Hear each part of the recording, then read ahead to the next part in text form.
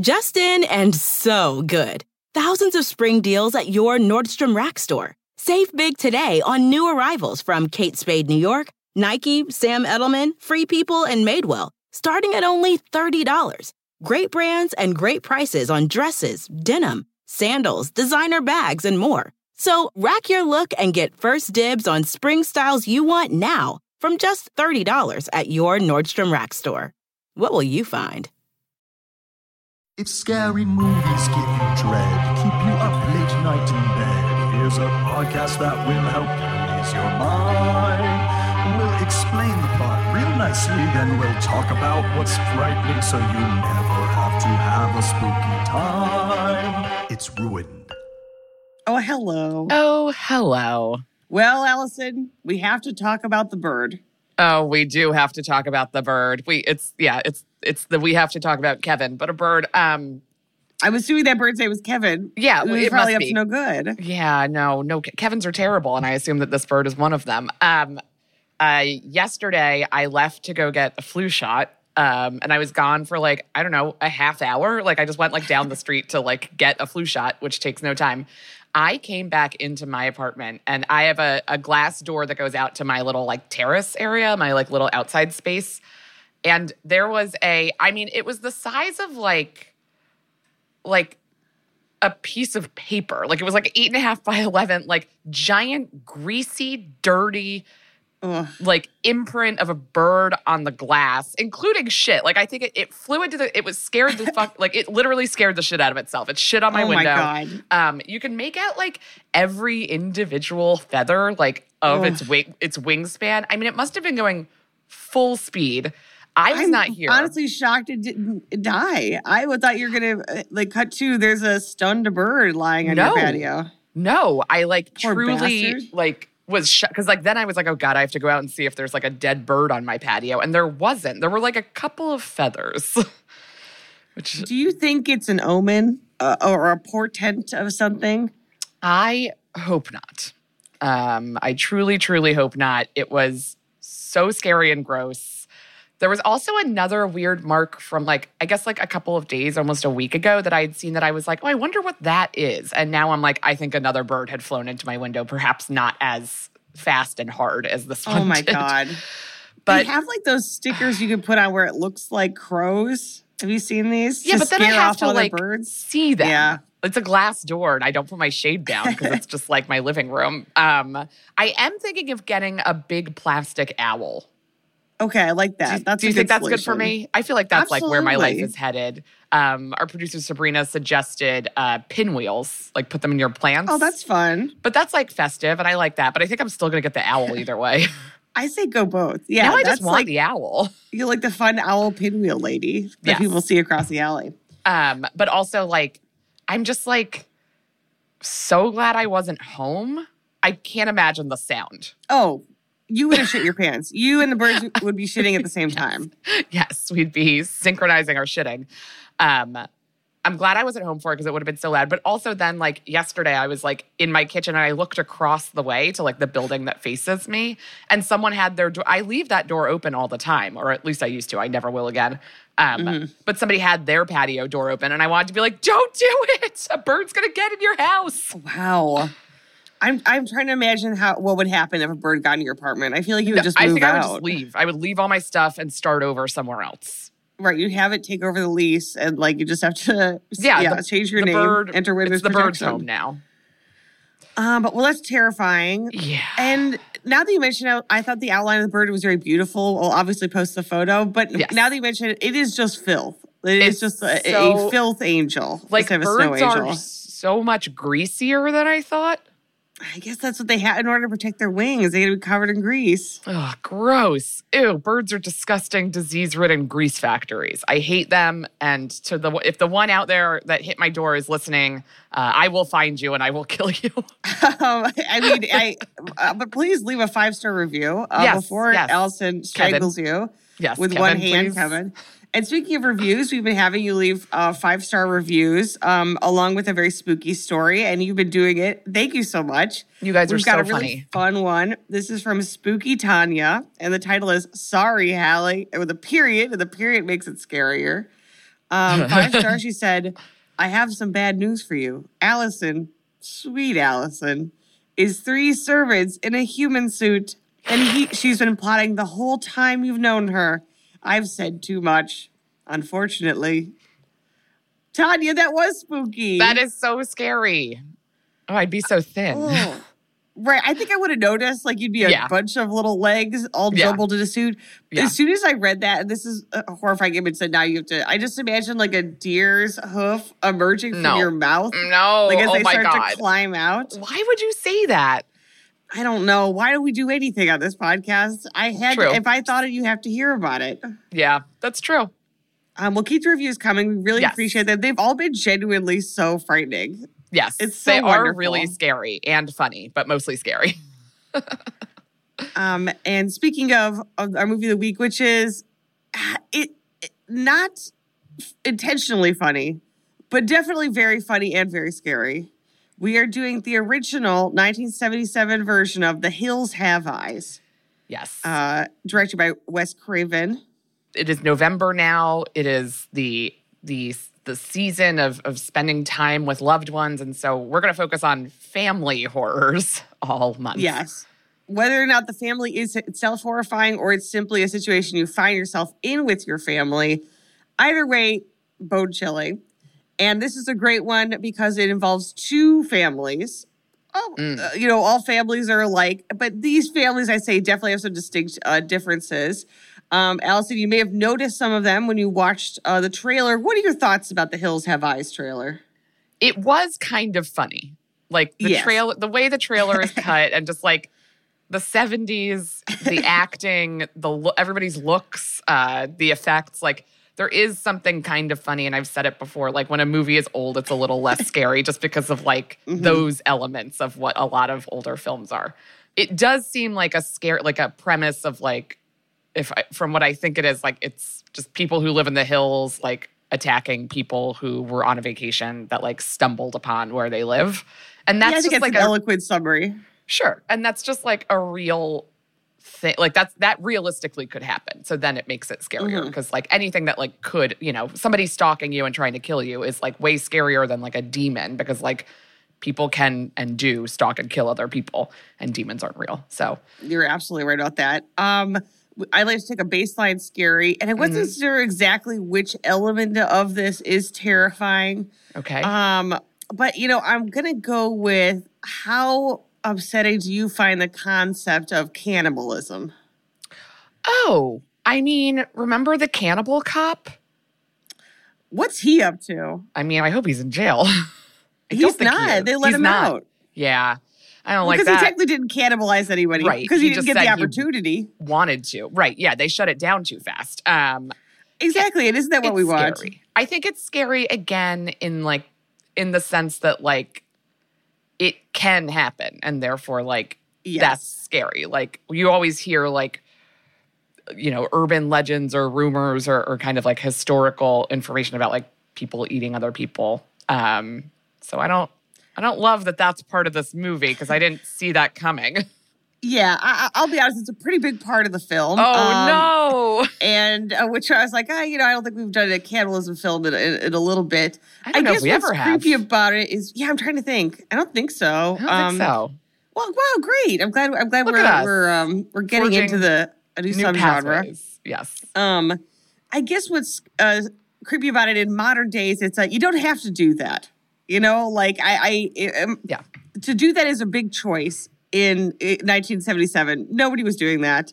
So to be the one mutated cannibal hillbilly family doing it, you know what I mean? It's just like, it's a lot of luck. Do you think that there's any cannibals out there now that like are resorting to like impossible meat for humans? Like, do you think that they're like, oh, this tastes just like people? That's a really great question. But it's plant-based.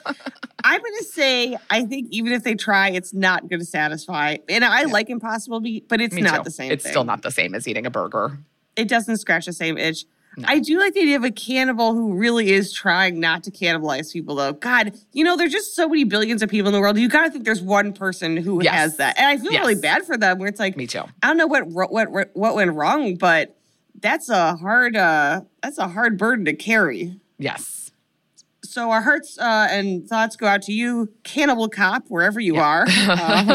Again, not in jail for some reason, even though because he was the reason he went to jail is because he was a cop and he accessed like the cop database in order to find out details about, I don't care remember, it was like his ex or somebody who he was like planning to cannibalize. It was like a woman he met on a dating app or something, right? Because like, didn't like that woman meet him? Or no, was that like a follow-up to the story where like somebody matched with him on like OkCupid or something? I believe he was back on OkCupid after they let him out of prison. And again, he didn't cannibalize anyone. He just had a lot of plans around it. A lot of plans. Like many plans. And like I do a criminal think, amount of plans. And I believe at some point he was trying to fight. I can't remember if he was trying to get like his retirement or something. And I'm like, I'm sorry, like if you use your police abilities to plan a cannibalism situation, I don't think that you should be getting your benefits. Like I think that's you don't get fair a pension. To me. You know, I think there's a lot going on with the police, but I hope that there's a firm line, and the line is if a police is planning to cannibalize someone, they got to get out of there. Got to get out of there. Yeah, no. And that's the kind of firm stance that you'll find here on Ruined. Yes. So let us begin. And before we do, Allison, would you like to guess the twist in The Hills Have Eyes? Guess the twist. Well, now I know cannibalism is involved, so that really threw me.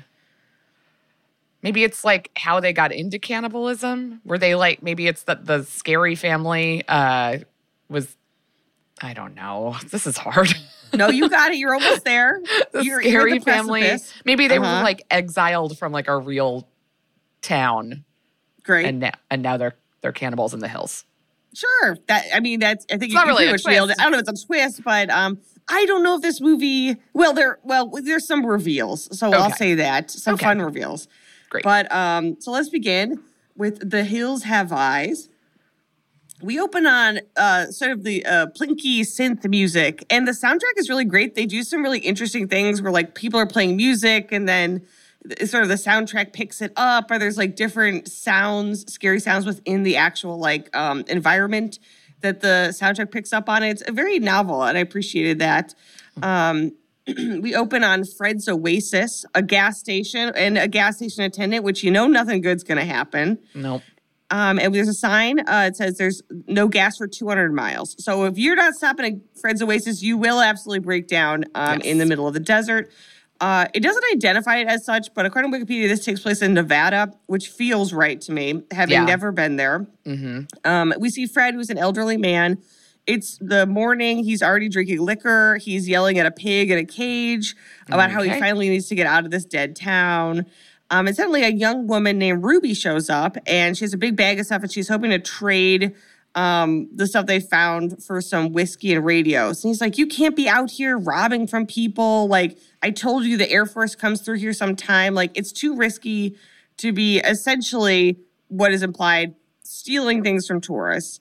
But Ruby's like, there's nothing out here. Like, I haven't eaten. I'm starving. And Fred sort of like takes pity on her, and he's like, okay, but I'm leaving. And Ruby begs him, please take me with you. Like, anywhere has to be better than this. Like, there's nothing here. There's not even a town. The area is, as we find out, not just an Air Force base, but essentially like an Air Force testing ground.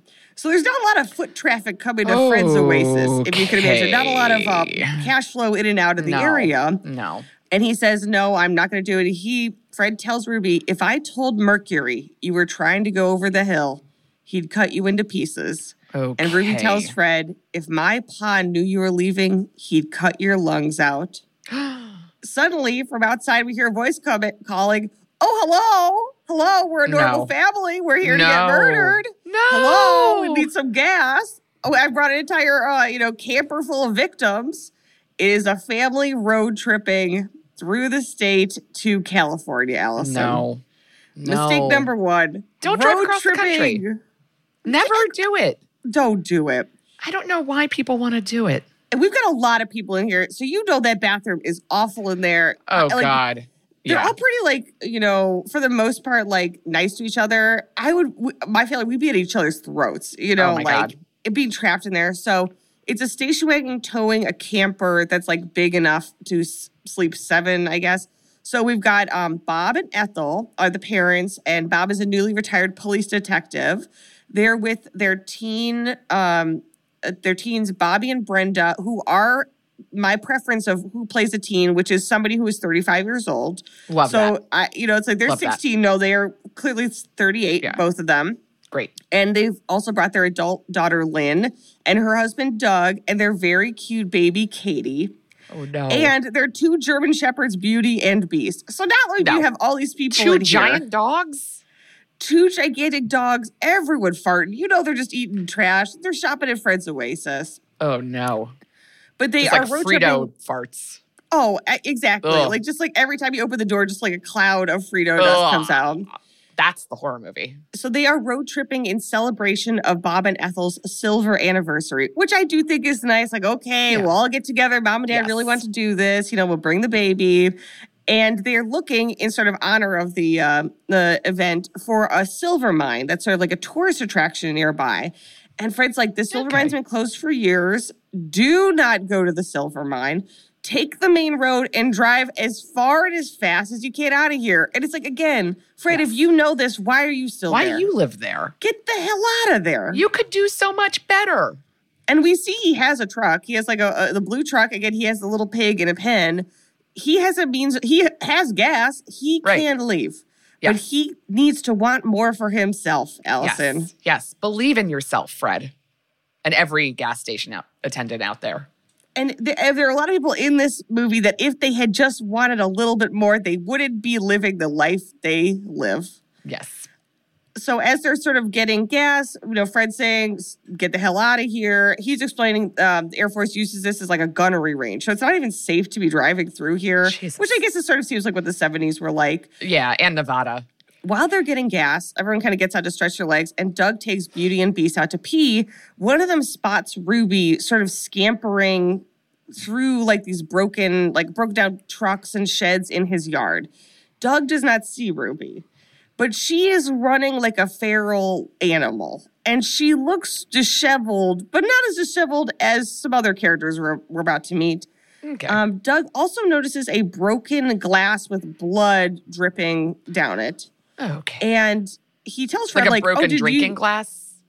No, sorry, like a window glass. Oh, It looks like somebody like punched it out and now there's blood on it. And so he says to Fred, like, you should check that out. Like, I don't know if you have grandkids or something, but there's broken glass and it looks like somebody cut themselves. And Fred's like, oh, yeah, I'll look into that. Just too casual about like, there's a big busted out window with a bunch of blood everywhere. And Fred's like, yeah, I mean, look where I live. You know what I mean? That's honestly like a Tuesday for me. Yes. And so as the family packs back up, Fred yells after them in classic gas station attendant. He says, stay on the main road, you hear? Stay on the main road. As soon as Fred turns around to go back inside, his fucking truck explodes. What? Outside. So his truck, Fred no longer has a way of escaping. And the family is left, so he can't even ask them for a ride or for help. And as he hustles inside, he slams his front door shut. And when he turns to look at the inside of the front door, there's a bloody handprint on the inside of the door. Fred. So we start to follow the family, who are the Carters, right? And unfortunately, as we're watching them, we're sort of seeing them from a distance, from like atop these bluffs and hills in the area. And there's a lot of whispering and planning and exciting like chatter about the Carters and they're here and what are we going to do with them? The Carters, of course, immediately get lost. Of course. And when Brenda checks the map, she screams because it says they are on the Nellis nuclear testing site at Air Force Base. And Bob, the dad's like, no, we're not. Immediately rejects it on hand, even though if you look around, it looks like a fucking nuclear testing site. Right. Suddenly, an Air Force plane, which I don't know if it's landing or if it's just like doing some sort of test run, flies really low, startling Bob, who in classic movie fashion slams on the gas. And everyone is screaming. And a rabbit runs into the road. And so Bob naturally jerks the wheel while he's got a car full of everyone he knows and loves. And then a camper, which is going to jackknife into the car. Bob veers to I say you just hit the rabbit. I'm sorry. Yeah. Like at that point, there's Take a baby in the out. car. There's a baby in the camper. That baby isn't even strapped down. Like, no. You got to just go. And I apologize to that rabbit and the rabbit's family, but you do not veer No. when you see a rabbit in that situation. Right. When But you're in a not Bob. nuclear testing site in the middle of nowhere that you've been warned to stay on the road and get out of there. And you're like, save the rabbit. And it's like, save yourselves. Yeah, you have the wrong priorities, Bob. So Yes. of course he jerks the wheel, the axle breaks, the camper Of course. jackknives, and the car goes off the road. Everyone is fine and safe, but the car is fucking undrivable. So now they're in the middle of, again, a nuclear testing site. They're at least 15 miles away from the gas station, and there isn't like a military base, but they don't know if it's manned. Like, if is it like just like a radio tower? Like, it's on the map, but it's like it's not like it says like, "Oh, come on by, and we'll help you out." Like, they have no idea where they are, and everyone again is handling it pretty well. Like, Bob is Okay. on this racist rant. He's like, "I worked in the worst parts of Cleveland."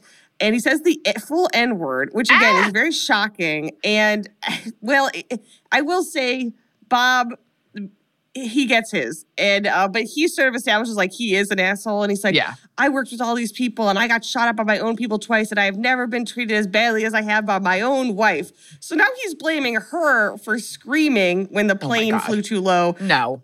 as if she forced him to drive off the road. Anywho. Marriage is tough. A long-term relationship is tough. But Yeah. like, there's certain, I was just like, this is where a family vacation would escalate to, is being Yes. blamed for this. Yes. And Ethel's like, let's calm down. We're going to figure this out.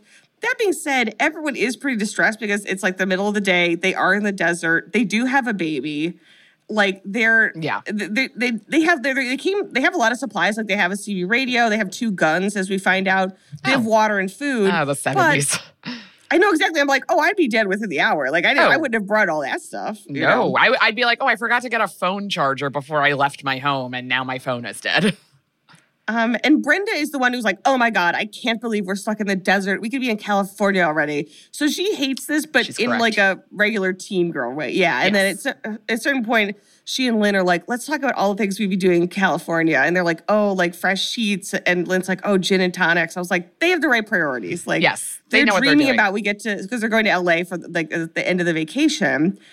Unfortunately, Brenda is sort of, as Brenda is like, talking about how shitty it is to be in the desert, we see a man at the top of one of the hills drawing a like crude drawing in the sand with a stick and moaning as he says, pretty girl, and looks at Brenda. I know.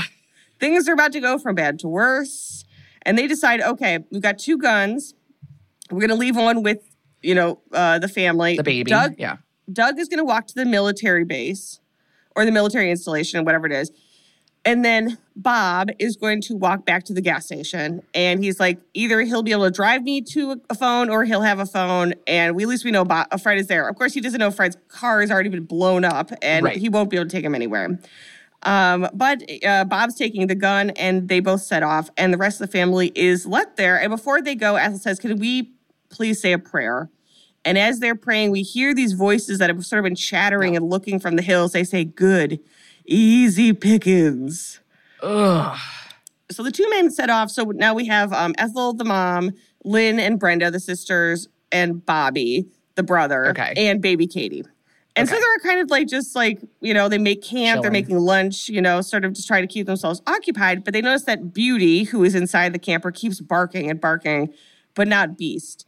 And they're like, oh, yeah, I guess that is sort of Beast's way. And they all joke that Beast only barks before the kill and then laugh about a poodle he killed in Miami and how mad Bob was that he had to pay the vet bills for a dead poodle. And I'm like, again, this is very 70s. If your dog killed someone else's dog...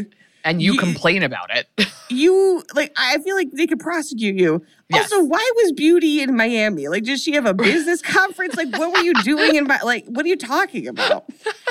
And so every year the dogs go to Miami to get together with all the other dogs and have a meeting. Like, and then, it's like, I guess they just like road trip everywhere, I'm so sorry. What a terrible life. Beast is the one who killed, let me back that up because I said the wrong one. Or did I? Anywho, Beast is the dog who does not bark until he attacks. That's what we know. Right. Beauty, however, she's barking the whole time. They finally let her out, and she immediately bolts into the hills. She's running up these like lowland, like craggy rock hills, and Bobby's trying to run after her, but it's not something that you could easily climb. Right. what he doesn't hear is this creepy voice you've been hearing starts calling to Beauty to come to him. So the dog is not simply just escaping, but running towards somebody. And Bobby follows her and hears suddenly her barking cut off and just like a horrible whimper of pain. And back at the camper, obviously, like Ethel and the girls are like screaming, like, Bobby, come back. Unfortunately, by the time Bobby finds Beauty, not only is she dead, she has been gutted. And her disemboweled body is like sprayed across these rocks. Just then, somebody rustles in the underbrush, and Bobby basically fucking bolts, and he is running full speed down like a sheer rock face. So as you can imagine, he falls onto his face and knocks himself out. Oh, God. Allison, and you could pick which character you want to be. Allison, if you were in this situation, what would you do at this point? What would you do? I'm using one of the guns and killing myself and the rest of my family to put them out of their misery because there's no getting out of this. Absolutely. There is one thing to pull an Allison special. Once we have to shoot the baby because I don't know how else to get out of there. I'm going to take the Allison special right off the table. I don't even know. Like if you're the crew that's like sitting, like making camp and like waiting for the men to come back, like I don't know what you do. Like I would get back in the car and lock all the doors. Yes, I would just be sitting in there. I guess maybe it gets hot in there. I don't know. They're out a lot, but they're like, oh, it's not that hot. It's kind of mild for the desert, but there is this unrelenting sun. You know. Right. I think, unfortunately, because I, of course, assume I'd be one of the women in this situations, I don't think that there is anything. I think there's nothing you can do. There's nothing you could do. You can't abandon your family. There's no point in being like, okay, I guess I'll start walking too. No. People have already left. You know what I mean? That is just like, that's just another person who's alone traveling. I guess what they should have done is nobody should have left alone. They should have been, groups of two. I thought they were groups of two. Doug and Bob left. However, Doug and Bob are going to different places. Oh, okay. So Doug is walking to the military base, which is closer, but they don't know if there's actually anyone there or if it's just, again, like a storage facility. Bob is going to the gas station. Bob is going to the gas station where they had no Fred is there. So they're like, okay, we probably should be okay. But they suggest that the gas station is 15 miles away. And it's like an elderly man. 15 miles. An elderly man walking. And let me tell you, he's a cop in Cleveland. He's not in the best shape. You know what I mean? No. This isn't like Brad Pitt at 50. You know what I mean? Like this guy has had a hard life. He's been eating a lot of pierogies. Yeah. and his wife even says, like, just be careful, your heart, alluding to he's not in the best health. He has a heart condition.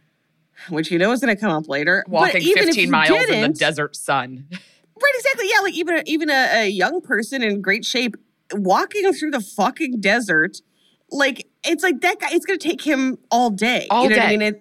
And basically, they're sort of like, okay, he should be back by midnight. Oh, my God. Because it's like, that's how long they think it's going to take him, which is probably fair. Hopefully, Doug will be able to get someone earlier. But the point of it is, there's nothing they could do for hours and hours. Yes. There is nothing around. Ugh. Just in and so good. Thousands of spring deals at your Nordstrom Rack store. Save big today on new arrivals from Kate Spade New York, Nike, Sam Edelman, Free People, and Madewell, starting at only $30. Great brands and great prices on dresses, denim, sandals, designer bags, and more. So rack your look and get first dibs on spring styles you want now from just $30 at your Nordstrom Rack store. What will you find? When it comes to buying your first home, everyone has questions. Can we even afford to buy a house right now? Well, I need to negotiate. How do I even negotiate? Luckily, a RE/MAX agent has answers. Hey, Brian, those are really good questions. They are? Thanks. It's my first time buying. I work with first-time buyers all the time. I got you. RE/MAX agents have more experience than other real estate agents. Visit RE/MAX.com or download the RE/MAX app to find the right agent. The right agent can lead the way. Each office independently owned and operated. And that's what they do. They wait at the camper. Night has fallen and it is now freezing because it's the desert. So everyone starts to bundle up. Bobby has not returned. Neither have Doug he's nor like Bob. Unconscious in a ditch. Exactly. He is somewhere in the desert. They don't know this. They know he ran to find Beauty. Also, Beauty never came back. And R.I.P. Beauty, she's not going. Beauty's inside out now. So Lynn and Ethel try to use the CB radio to call for help, and they're not exactly trying to use it, but it seems like they're doing it correctly. And all they're getting is this perverted, heavy breathing. Ugh. That's the only person they can communicate with. And so they build a fire. They're like, okay, it'll be fine. But obviously, I'm sure at this point, they're all starting to panic. It's been hours. They're still out here. Again, they have a fucking baby with them. They have a limited supply of food and water because they did not plan on this detour. Of course. Brenda takes the initiative. She takes Beast on like a lead to look for Bobby with the gun that was left with the women. And Beast is going nuts. He's bolting. And in the shadows of the underbrush, we see somebody crouching. And the only way I can describe what this person looks like is a feral, mutant person with sort of bones and teeth on a necklace, covered in furs and feathers. No. Look at her like, if you were to see that person looking at you from a bush, even in the city, it's terrifying. Yes. You don't want to see that. And luckily, before this person could do anything to Brenda, Bobby emerges from the darkness. His face is all bashed up, and he is wordless because he's absolutely stunned. Finally, we see Bob has made it to the gas station. Wow. And he sees there's a kettle boiling, meaning someone must be there, but the lights are all off. And they do this very fun thing with the sound where he puts his hand over the kettle and it like muffles the sound, and then he takes it away and you could hear the kettle noise and it becomes part of the soundtrack, like it's playing under the music. Oh, that's fun. Yeah, I was like, oh, that's fun. Okay. There's no sign of Fred, so Bob goes in to use the phone. It is, of course, dead. There is no way to call out. And out of the darkness in the station, somebody suddenly shoots at Bob, who immediately shoots back. He's screaming, and he sees there's some commotion in a room. He runs into the room, and Fred is hanging himself by the neck with a belt. And Bob yells, "Get your neck out of that belt, you jackass!" And he pulls him down, which is the funniest reaction to seeing someone commit suicide I can imagine. It's like, you jackass, what are you doing? Somebody trying to hang themselves and yelling at them and calling them a jackass is so funny. So Bob gets Fred down, and Fred's okay. And he's like, okay, so now you have to tell me what the fuck is going on. And Fred tells Bob the truth about the hills. And Allison, they have eyes. I mean, I don't like it. So basically, Fred tells the story, right? Fred and his wife Martha moved to the town in 1929. They'd already had a baby girl, and they were expecting their second child who was a boy. Unfortunately, Allison, he was born wrong. He was so big. He came out sideways and almost tore poor Martha apart. He weighed 20 pounds and was hairy as a monkey. Allison, as this boy grew up, there were certainly a lot of accidents around. Oh, and then one of the accidents he lists are chickens with their heads eaten off. It's like, well, that wasn't an accident. That seems pretty clear what happened. Super intentional, I think. These chickens ate their own heads accidentally. Like, no, okay. Yeah, it's like a... And then finally, when the boy was 10, Fred's son, he burned down their house, killing Fred and Martha's other child, their firstborn daughter. Fred admits that he was so mad he hit his son in the head with a tire iron and left him in the desert so that no one would know what he did. And so Bob, who takes this all in stride because I guess, again, he was a cop in Cleveland. He's like... Yeah, he's seen it all. She's like, so what, you think his ghost is haunting you? That was a long time ago. And Fred, he's like, bitch, he's still alive. Yeah, like, he kidnapped a sex worker, essentially a woman no one would miss. They have kids, and they live in the hills, scavenging and attacking tourists to survive. And he says, a devil kid grown up into a devil man. It's like, Fred, not only do you live in the middle of nowhere, you knew this. Get a bus ticket, dude. Like, until about 15 minutes ago, until today, you had a truck. What are you doing? Right. Oh. And just then, as Bob is finishing this story... he's like, so anyways, that's the story of the hill. Suddenly, somebody explodes through the window. No. A giant, filthy hillbilly grabs Fred, hauls him out in the darkness, and just starts beating his ass. And Allison, we realize that this is his son, who is, for whatever reason, I don't know if this is a self-titled name or the name. I'm assuming he gave himself the same. His name is Jupiter. Okay. And he has finally decided today is the day I'm going to murder my father. I probably should have done it earlier. But yeah, just like get all kinds of opportunities. The reason this is happening is because Fred was going to leave. This was, and word got back to Jupiter, and he is taking revenge on his father.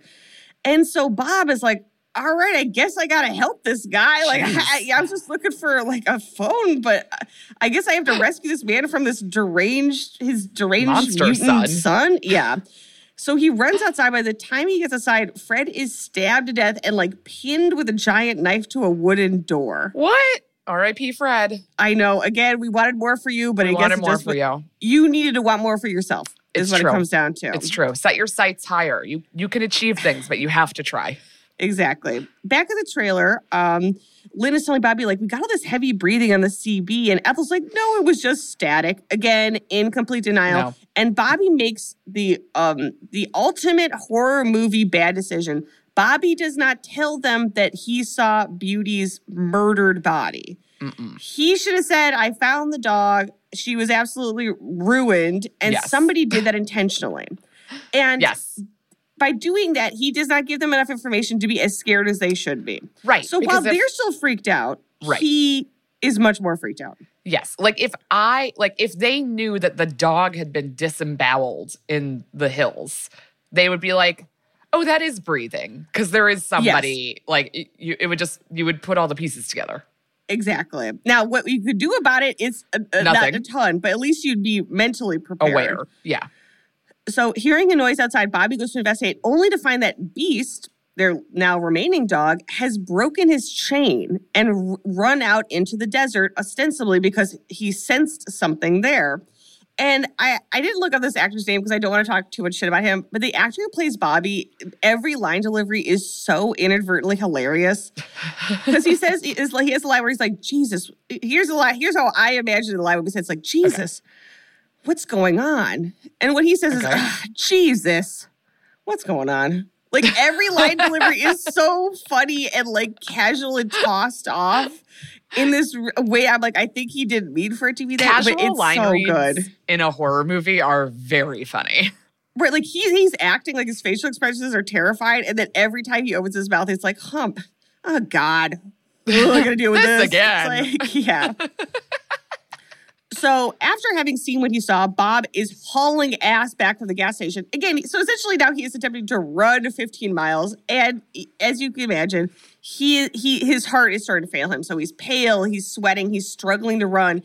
Allison, as he's running through this completely dark desert road, he hears a man's voice from the undergrowth on the side of the road go, Daddy, they're gonna get me. Run, Daddy. And Bob is like, oh, God, because he knows it's the person in the gas station or his associates. Yes. This is not an innocuous voice out of the darkness. No. And finally, he can't go anymore, and Bob collapses. And as soon as he collapses on the road, Allison, he is set upon by a pack of feral hill people. Oh, okay. So we have Jupiter, who establishes Fred's son, and then he has his own sons, Mars, Pluto, and Mercury. And we don't know this confirmed till later, but you realize it as soon as you see them. Ruby is his daughter. So he's got 4 kids.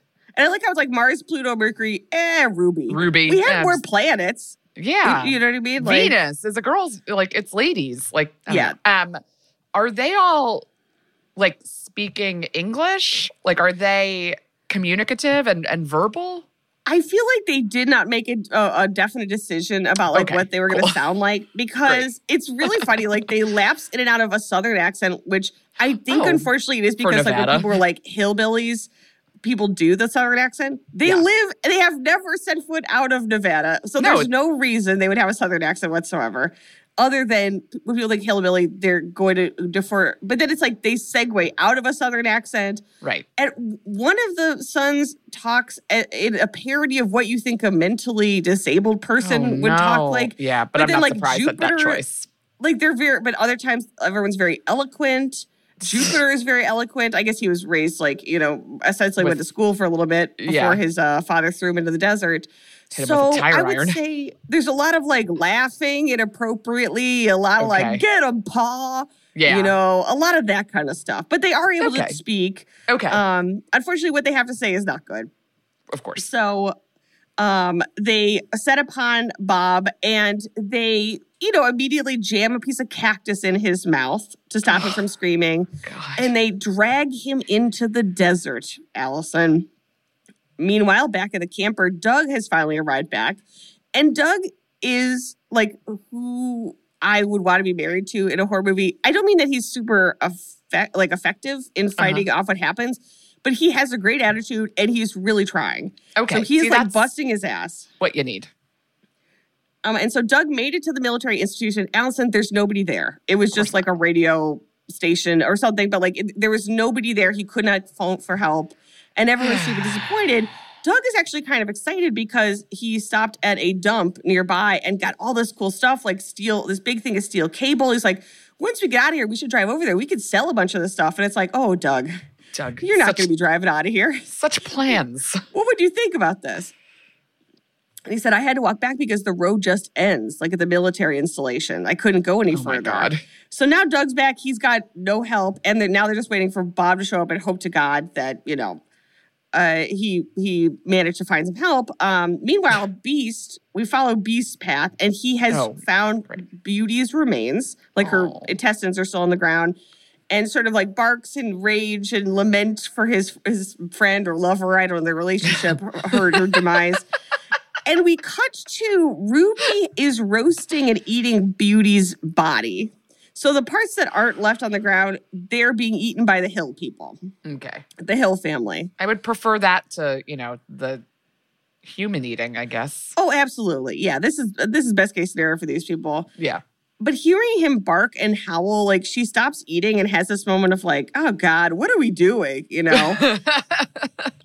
it has again, she's like, is there a different life than, this woman is probably like 28, it's like, I gotta think there's more to this, There's more than just terrifying tourists and eating their dead dogs in the hills with my insane family.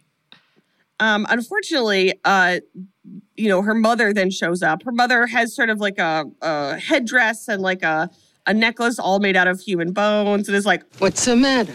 You don't like dog anymore? I like it. Maybe dog's too good for a runaway slut like you. It's like, again, don't you want more for your daughters? Like, want a life that you were not able to have, but not her. She's like, oh, you think you're better than us? You don't want to kill people and eat dogs and live in a cave? They live in a cave, Allison. They live in a cave? They don't have a house. They live in a cave. Of course they don't have a house. People. They eat dogs. Yeah, I guess I'm like, well, maybe if they found enough wood, but it's literally like they live in a cave in the rocks of the hills. There's no flat ground to build a house on. Okay.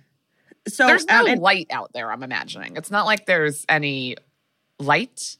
Other than they have a fire built and the camper has a fire out, but pretty much that's it. Yeah, there's no artificial lights. The family doesn't, the Hillbilly family doesn't even have like flashlights that we can see. Right. The normal human Carter family does, but I guess the Hill people only have what they can steal from tourists, and I guess it's been a little while. Okay. Unfortunately, due to the fact that Papa Jupiter found out Ruby was attempting to leave with Fred, she is now chained with a manacle to her leg outside of the cave.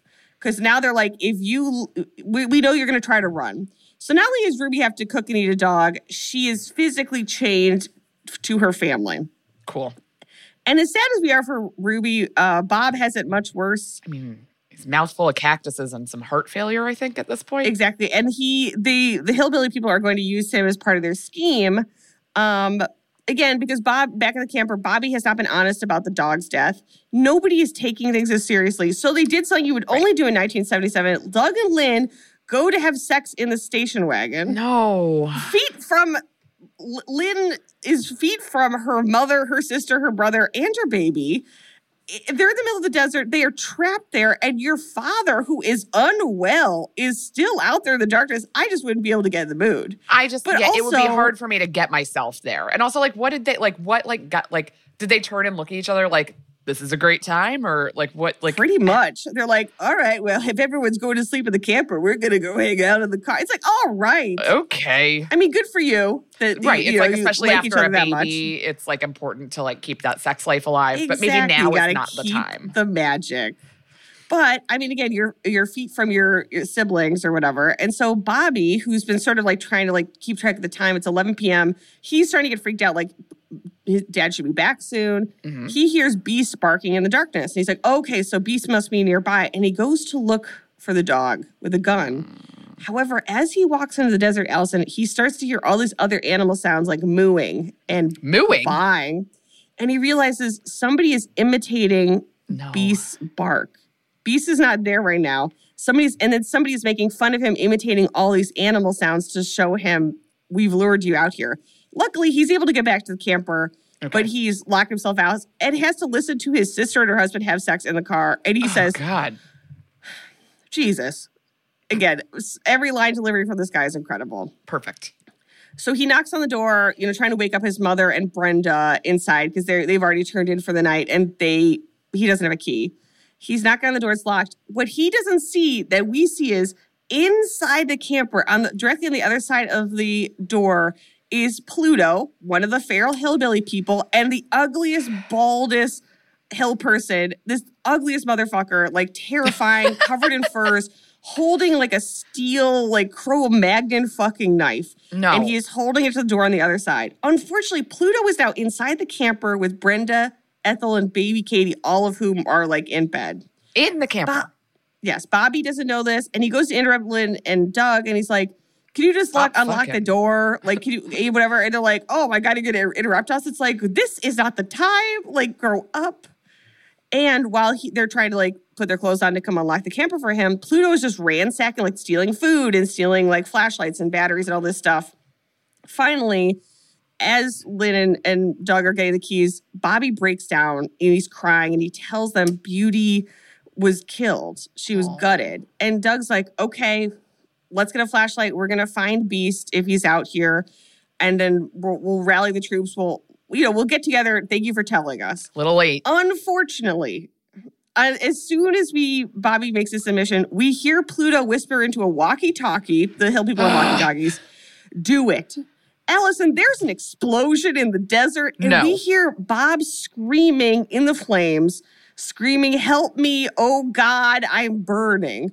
The hill people have crucified Bob on like a big saguaro cactus and set him aflame. Why? Like, why? To draw the family out of the camper. How far away is he from them? I mean, I'm very bad distances. 500 meters. No. 500 I don't feet. know what that is. I have no idea what. As I'm saying, I'm like, Allison, I don't know. How dare you ask me how far away something is? He's not like miles away. No, he's like, they could all run to him, but it's going to take him a minute or two. Okay. So they can see him, they can hear him. It didn't need to be so specific. No, it's a great question. Close enough, but that they could reach him, but far enough away from the camper that they all be running away from the camper. Okay. Leaving themselves and the camper exposed. Okay. Everyone runs to help him, and Doug yells, Brenda, watch the baby, and runs out. Not knowing, because they haven't seen Pluto, that Pluto is now in Brenda's bunk and rapes Brenda. And I guess we haven't done a lot of movies where there's just like full-on sexual assault. I'm like, man, things have gone from bad to worse. That is bad. And so he's assaulting Brenda, and then Mars, his brother, pulls him off of Brenda and chides him and says, wait till you get to be a man. So I don't know whether Pluto's like, he looks like he's 45, but maybe he's 13. I don't know. Like, he's not old enough.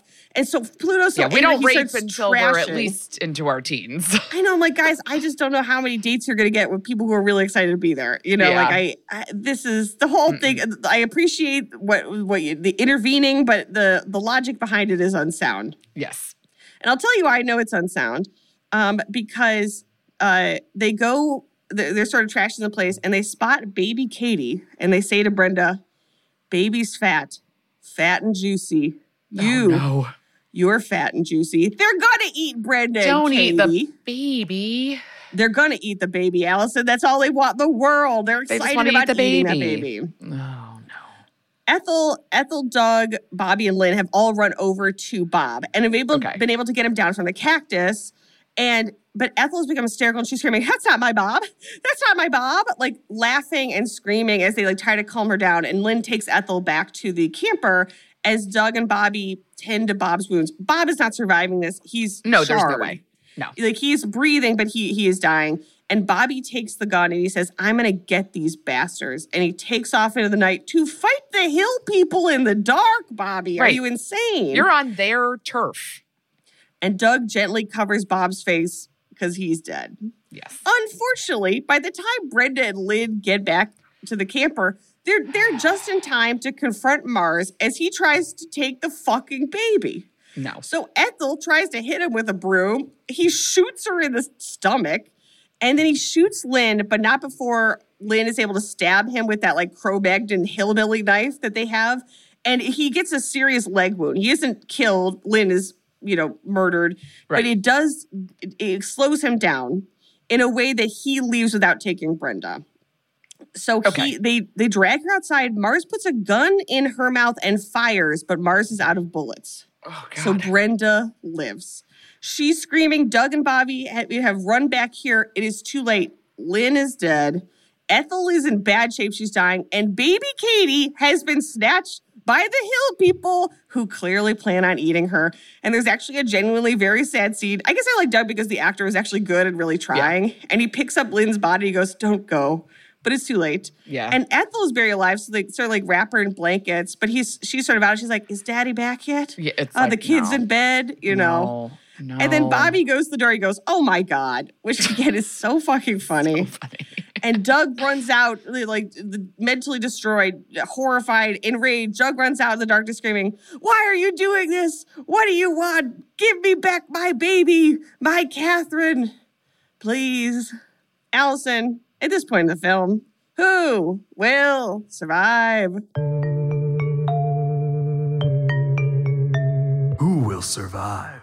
I think this whole family dies and the hill people are all fine and continue on with their life as it has been going. It sure seems like that's where we're headed because the hill people have all the advantage. They have spent, it's like you could become a hill person when you're 30, but they were born into it, so they're going to have a natural hill person advantage. Right. And also, they're like hill people savants. Best case scenario, Bobby kills all of the hill people, which seems so unlikely. But it's like he's still stranded in the middle of the desert. Exactly. No car, no communication. Like, what's the plan? Just in and so good. Thousands of spring deals at your Nordstrom Rack store. Save big today on new arrivals from Kate Spade New York, Nike, Sam Edelman, Free People, and Madewell, starting at only $30. Great brands and great prices on dresses, denim, sandals, designer bags, and more. So rack your look and get first dibs on spring styles you want now from just $30 at your Nordstrom Rack store. What will you find? When it comes to buying your first home, everyone has questions. Can we even afford to buy a house right now? Well, I need to negotiate. How do I even negotiate? Luckily, a RE/MAX agent has answers. Hey, Brian, those are really good questions. They are? Thanks. It's my first time buying. I work with first-time buyers all the time. I got you. RE/MAX agents have more experience than other real estate agents. Visit RE/MAX.com or download the RE/MAX app to find the right agent. The right agent can lead the way. Each office independently owned and operated. Allison, it is still still a fucking dead of night. It's like 1 a.m. at this point. Of course it is. And we can barely see the hill people as they run back to their cave with the baby. Mars is like, oh, the family still has that gun. And Pluto tells them they might have the gun, but I took the bullets. So now at least one of the guns no longer has bullets, Allison. Oh my God. It is useless. And they run into their third brother, Mercury, he's been the one keeping watch and sort of like monitoring the family and radioing them. Like he's the one that we heard say like, pretty girl, easy pickings. And they all laugh, but he's the one where he's sort of like doing like a character, I guess. And he's like, would it be funny if I ate the baby's toes? And they're like, we all laughed when you did it last time. Disgusting. Also, is that implying that like they leave the toes? They don't eat the toes? Exactly. Like the crust on a sandwich? I don't know much about eating human flesh, but I guess there's not a lot of meat on the toe. Yeah. Of all the body parts. Remember that ad campaign? I ate the bones. Oh, what was it for, like chicken fries or something? Like a Burger King or a KFC nightmare? Well, that could be the slogan for this movie. They ate the bones. Hills Have Eyes. We ate the bones. So the Mars and Pluto go onto the cave to like start cooking the baby, I guess. And Mercury is there like wrapping up for the night. Like, all right, I did a great job. Another great day for me, Mercury. Clock and out. And finally, here comes the real hero of the movie, Beast, who lunges at Mercury, who falls off the side of the mountain to his death. So Beast has a higher kill count than pretty much anybody in this film. Way to go, Beast. Back at the cave, Papa Jupiter is also arriving home, and he tells Ruby, I heard you was trying to run away, but I fixed Grandpa Fred good, telling her, like, I murdered him because he was going to take you, and you better not ever think you're going to leave. Like, this is our hills, and we have eyes, you know. And they try to call Mercury to come join them and eat the baby, and he's not answering. And we see that Beast has picked up his walkie-talkie and is taking it back to the camper. Meanwhile, Ethel is slowly dying. She's out of her mind. This actually wrecked me. Like, she's like, oh, yeah, well, are the kids okay? And they're like, well, Brenda's here. She's not doing great, but she's alive. And Bobby is right there. And, they kind of wrap her up in blankets. And if that wasn't bad enough, the battery in the camper dies, Allison. No. So it is now pitch fucking black. And then just then they hear noises outside.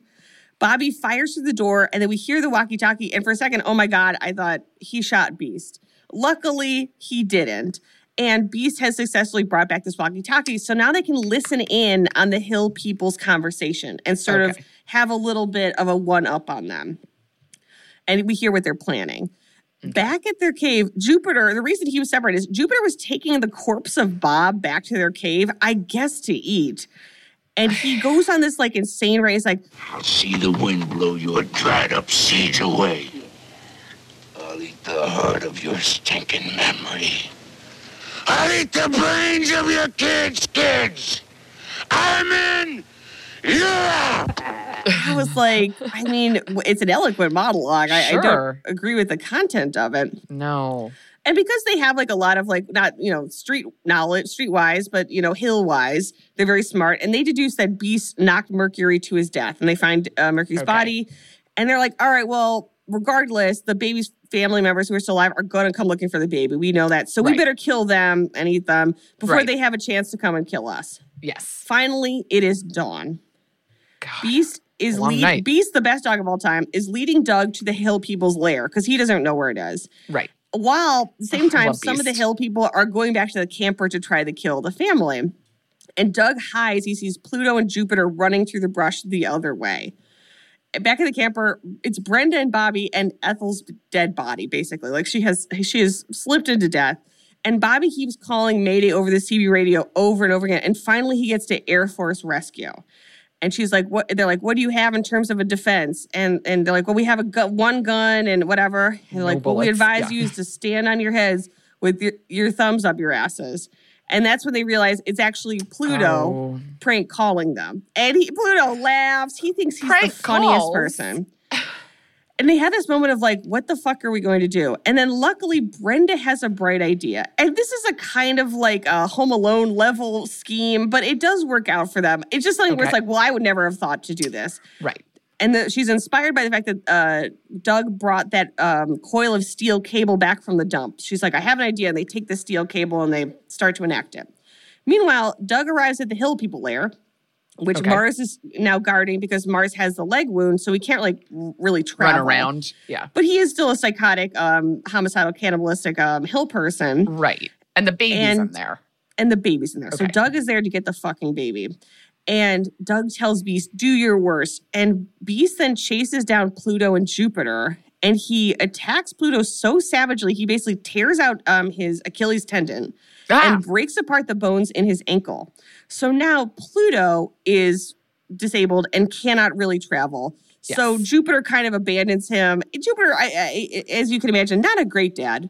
No. So it's sort of like, okay, you're going to slow me up. I'm going to go take care of business while this dog tears you apart. And Jupiter in a rage is like, he calls back to the cave, and in sort of like retribution of Beast attacking Pluto, Jupiter calls back to the cave on the walkie-talkie and says, kill the baby. So now they're moments away from killing the baby. Okay. And Mars goes to Ruby and says, we're killing the baby. I'm going to cook it up and eat it. And Ruby is the only one who has any sort of like moment of like, I don't know if we can murder and eat the baby, But But finally, he convinces her she has the baby like bundled up, and she hands him over, and then she sprints away. And when Mars unwraps it, it's not the baby, it's the baby pig we saw from the beginning in Fred's trunk.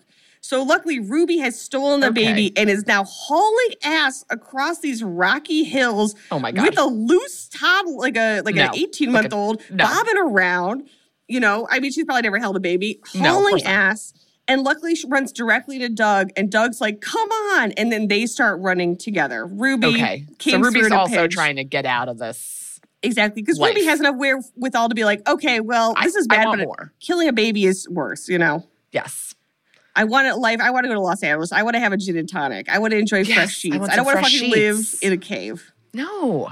Meanwhile, Beast has come back. He's like round 2 with Pluto, who's just attacking him over and over again. I guess this is the benefit of keeping an extremely aggressive dog. Is like now when he's been attacked by feral hillbillies, he's really like stepped up, you know? Yeah. Well, he got the practice with the poodle. Jupiter finally arrives at the camper, and Brenda and Bobby have like hauled Ethel's dead body out and sort of used it as a distraction. And so he runs up to the body. She's like sitting in a folding chair. And they have used the cable to create sort of a rabbit snare. So he steps into like a loop of the cable, and then they turn on the station wagon and they attach the steel cable to like the wheel, I guess. So when the wheel starts spinning, it jerks Jupiter off his feet and starts dragging him towards the station wagon. This does not actually like stop him or hurt him in any way. No. It just makes him mad, but at least it's like a distraction for them to like run. And but they realize that's not going to be enough, so they run inside and they lock the door. As Jupiter like runs up to try to kill them, they turn the propane on in the camper, and they attach a match and like a little matchbook to the bottom of the door, and then they leap out the window and run. And luckily, Jupiter, he's killed and eaten a lot of tourists, but he has not killed and eaten tourists this smart. Yes. So he opens the door and the camper explodes. And Bobby and Brenda are like, we did it. But Bobby has a good point. He says, we have to make sure he's dead.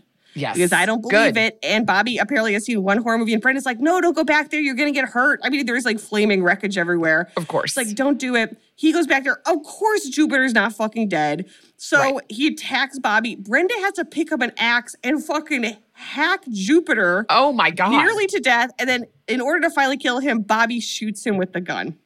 Unbeknownst to them, while this is all going on, Ruby and Doug are still fleeing Mars, who is slow, but he's committed. He's making his way after them. Okay.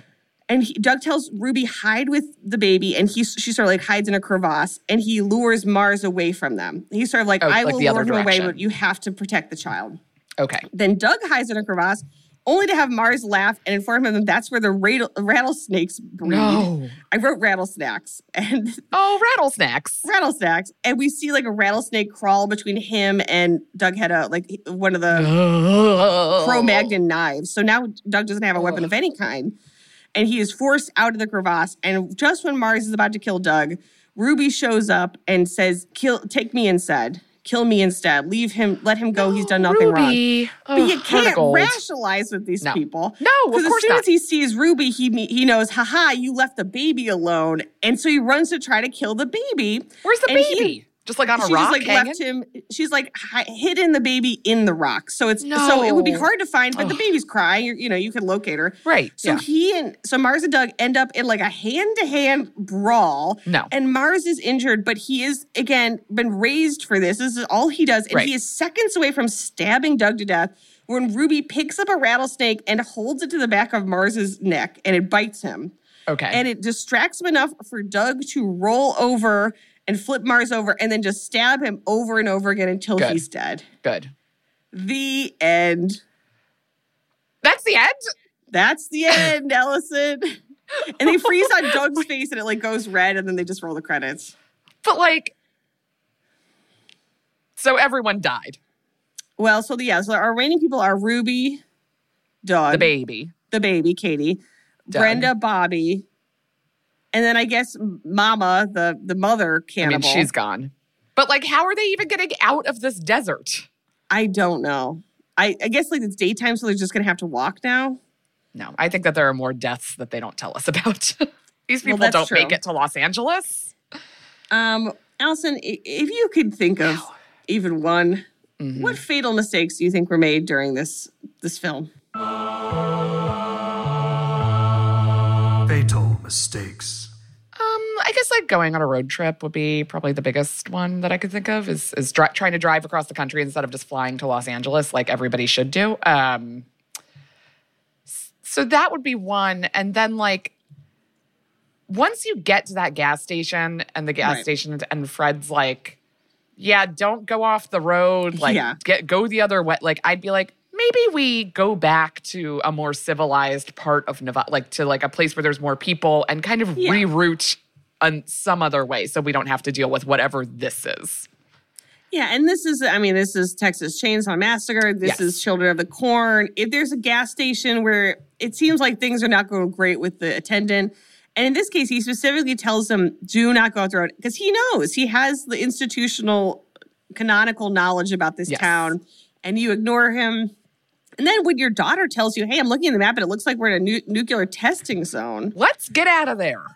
Don't scream, no, we're not. Like, as if you know where you're going. Because then you will end up being crucified on a cactus and burned alive. Yeah. And then other than that, I'll be honest, like, people made a lot of mistakes. But the problem is, if there is a feral hillbilly family who's going to try to eat you, there's not much you could do to prepare for that. They were as prepared as possible. They had guns. Yeah. Bobby and Brenda, everyone was like very smart and made great decisions. Like they knew how to build contraptions and like shoot and fight. So I think like for a normal family, they did the best they possibly could. Yes, absolutely. I would also say one more fatal mistake was saving that rabbit's life instead of continuing to drive straight and not destroy your only chance of escape. Yeah, and we do see the rabbit a couple times. I think like it's sort of like, we see the rabbit and then they finally catch Jupiter in like a rabbit snare. It's like, we're turning. I see. We saw that the rabbit is the victim or like the innocent creature, and now we're turning you now are our victim. Yes. Just a very subtle imagery, obviously. And then finally, Allison, where would you put The Hills Have Eyes on the spooky scale, which, as we always point out, is a scale that measures how scary a movie it is, not how much we enjoyed it or how good the film is. Yes. A spooky scale. I think this feels like kind of a 4. For the sake of like, you know, it is realistic to be stranded somewhere and have people, I mean, maybe not necessarily like cave people who are born of 20-pound sideways babies, but like people living in the hills and you being stuck there is like a real thing that could happen. And so that's always a little scary. But so much of the, I don't know, hijinks of this movie feel like kind of comedic. Yes. That it's not quite, you know, it's not The Ring. You know what I mean? Yeah, I agree. I'm going to give it a 3 because I really appreciated like certain moments were scary. I love Jupiter's little monologue about killing Bob's family. I thought that was really scary. The moment where you see Pluto is inside the camper on the other side of the door is scary. But yeah, the rest of the time, it's more of an action movie. You know what I mean? Like there's a lot of action. That's fun, and I enjoyed the movie, but I wasn't scared by it. It became sort of like a Hatfield and McCoy's type of like, we're battling it out. Yes. And yeah, there's just not a lot of cultivated fright or dread in the film. Yes. That's the sense I get. And it does make you, they remade it in 2006, and I'm interested to watch that one and see how it compares. Yeah. Yes. I'm eager to hear about it. You know, we hope that these movies, especially this month, really help you appreciate your own family. Yes. Gear up for Thanksgiving by listening to these episodes. Yeah, yes, they did raise you in a cave. Yes, they taught you to be a cannibal. But, you know. They left you for dead after hitting you with a tire iron. But they love you. It's still dad. Exactly. That's still dad. That's still mom. So with that in mind, we will see you next week. And please. Until then, could you please, if you don't mind, keep it spooky? Bye. We love you. Ruined is a Radio Point production with executive producers Alex Bach, Sabrina Fonfetter, and Houston Snyder. Recorded and edited by Kat Iosa.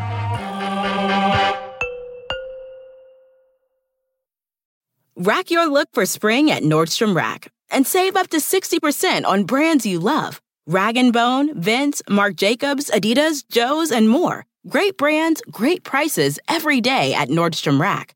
Score new dresses, denim, sandals, designer bags, and sunglasses, plus updates for the family and home. Get your spring on for less, up to 60% less, today at your Nordstrom Rack store. What will you find?